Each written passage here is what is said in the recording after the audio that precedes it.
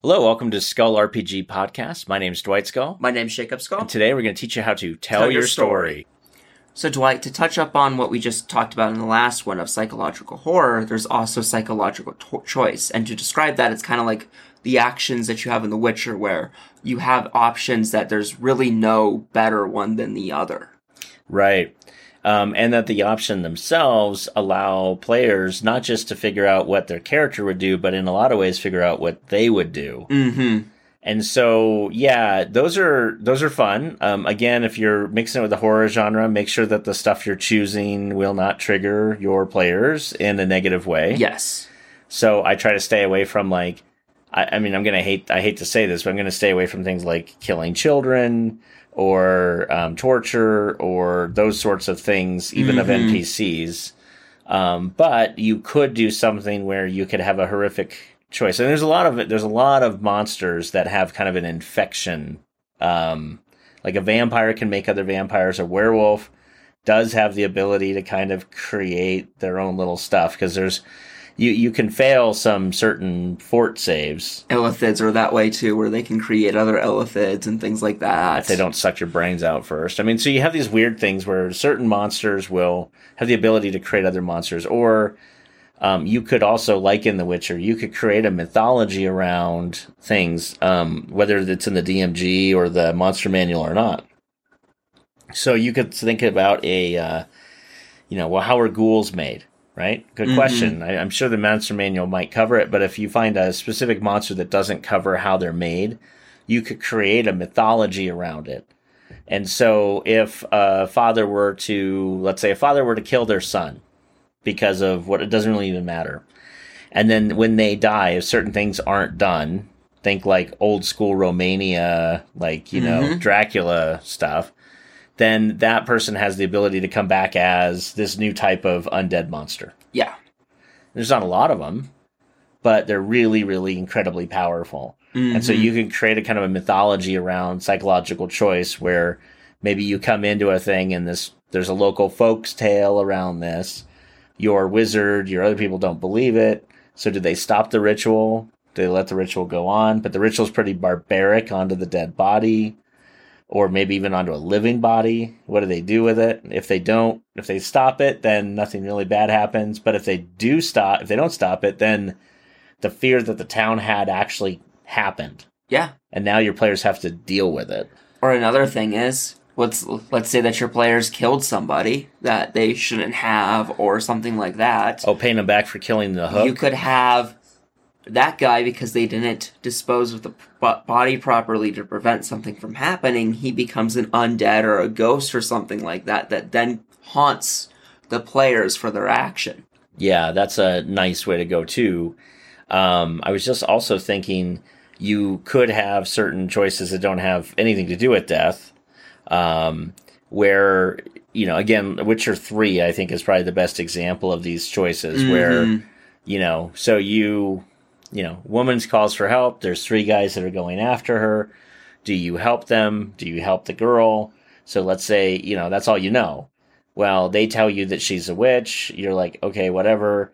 Then you help the girl, and then you find out maybe in the next gaming session that somebody has killed these guys and their family. And then you kind of put 2 and 2 together and realize it might have been this woman. You go back and you find out that she's maybe actually a pretty powerful necromancer. And the reason why she wasn't killing those people is because she'd run out of spells and they'd caught her at the most opportune time. And you stepped in when she was actually vulnerable.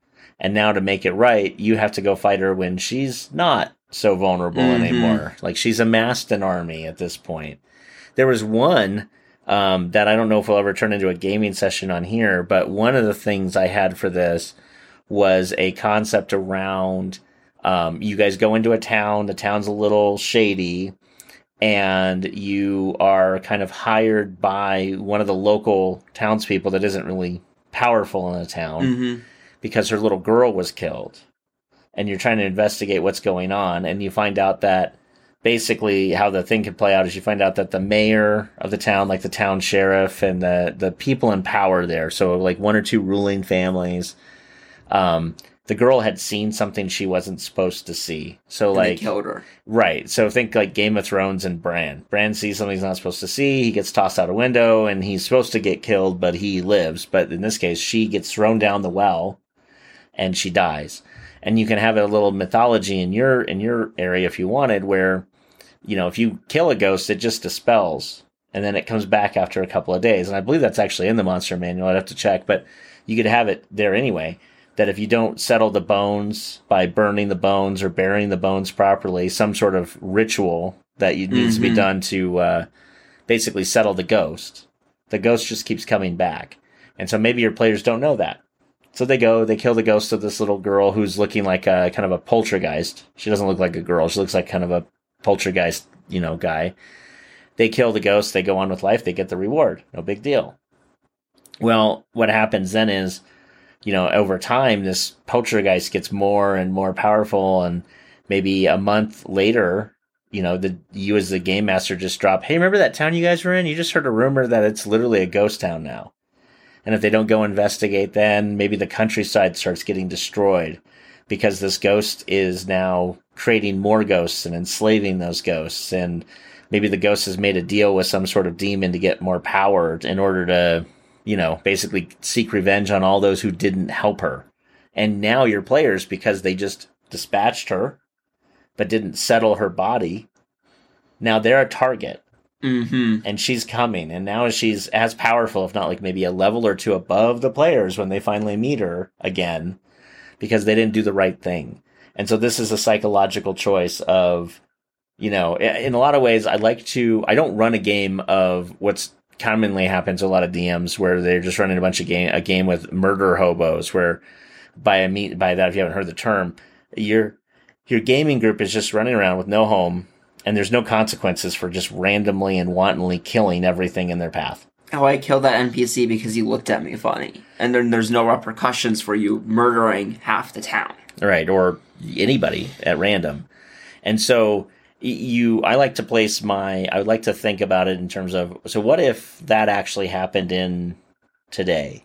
Mm-hmm. Well, today there'd be police, there'd be somebody looking into it. Okay, well, I hear you're thinking, oh, well, Dwight, there's no police in D&D. Well, sure, but there are actually. You have the town guards.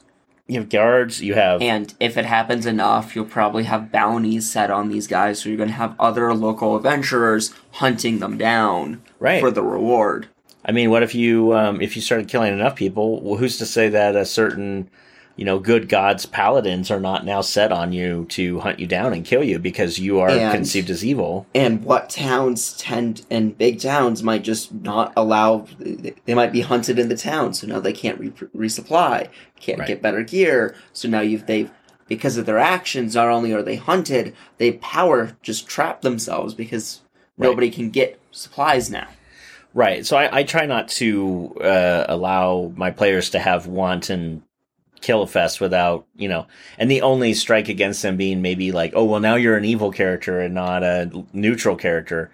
That doesn't actually matter to most players I've ever played with. Unless you're actually playing the alignment like it should be, that won't matter. No, and even then it won't matter if you don't lose anything for it. Mm-hmm. I mean, if you're a fighter and you move from lawful good to chaotic evil, nothing really has affected you. No.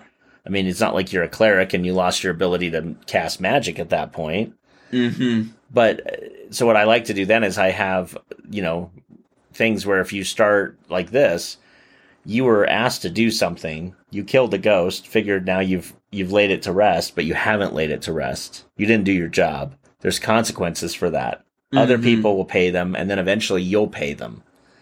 And I like to do those loops. Or if something huge is like one of the players is mouthing off, or basically, it's like, well, okay, fine, they're a 10th level fighter and they're in a smaller village. Yeah, there is nobody with that kind of power here. But those people have relatives, those people have friends, those people have contacts in the larger countryside.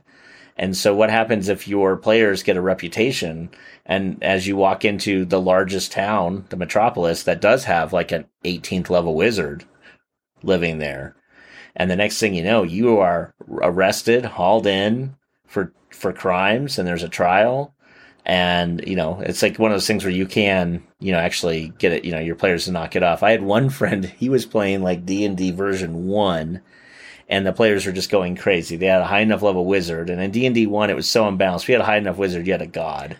Yup. And so they were just bad-mouthing everybody. And finally, the DM just did a whole, I guess he was reading some old Greek mythologies. And so Greek mythology was really key on this, where you have this brazen guy who's making fun of an old guy. And so they were picking on this old guy in a bar for like no reason. And he's Zeus. And that's exactly what it was. Yep, the old man threatened them. The fighter killed him. And then the next thing you know, the actual god Zeus showed up and basically destroyed and killed the entire party. And they had to start at level 1 again. And it was kind of this lesson of, there's always something bigger than you. Mm-hmm. And that's the piece. I don't care if you are the top 4 biggest people on the planet. I can still have you assassinated. D&D, you still have other planes of existence that are nastier than yours. There's gods. There's always something bigger than the players. Right. Or something can creep in the middle of the night or do something to you. Or, what happens if everybody decided to gang up on you? Can you really survive that? I mean, The Witcher 3, going back to The Witcher, has a great balance for that. A lot of the Witchers died by a standard peasant with a pitchfork, because if you get mobbed enough by level 1s, eventually one of them's going to get through with enough of a hit to kill you. Yeah, I mean, probably not in a D&D game when you get, damage reduction and everything else. But the point is, you could easily, as the DM, create a scenario where that's a thing. So psychological choices, to get back to that subject, are allowing your players to make good and bad decisions, or giving them not really good decisions to make, and every decision having some sort of consequence. And sometimes giving your players really bad consequences regardless of what they choose. Because in that ghost girl example, if they do find the bones of the ghost, they do discover it was the townsfolk, the town's power that did it. What are they going to do? Are you going to kill? Because you can't really bring to justice this entire town, because the people in charge are the ones that are now corrupt. Mm-hmm. So are you going to execute the entire town guard? Like, not the guard, but like the mayor, the heads of the guilds. Are you going to execute like 16 of the most powerful people because of what they did to this child? And if you don't, then the child itself will execute them for you. And then in a couple of months, you find out that this thing is hunting you, and it's killed so many people now. Mm-hmm. And it's made deals with things that nothing should make deals with. And it now has the power to really actually be a force of nature and take you on. Yeah. So there's a great example of a psychological choice. Nothing is a good idea. Mm-hmm. And so if they do kill all the power, there's power vacuum. And that could have consequences in the next 3 months too. Yep. So anyway, I don't want to take too much time. We're kind of out of time here on it now, but hopefully that gives you an idea of how psychological choice can be of use to you. Hey, thanks for listening. And for more resources, please go to skullrpg.com.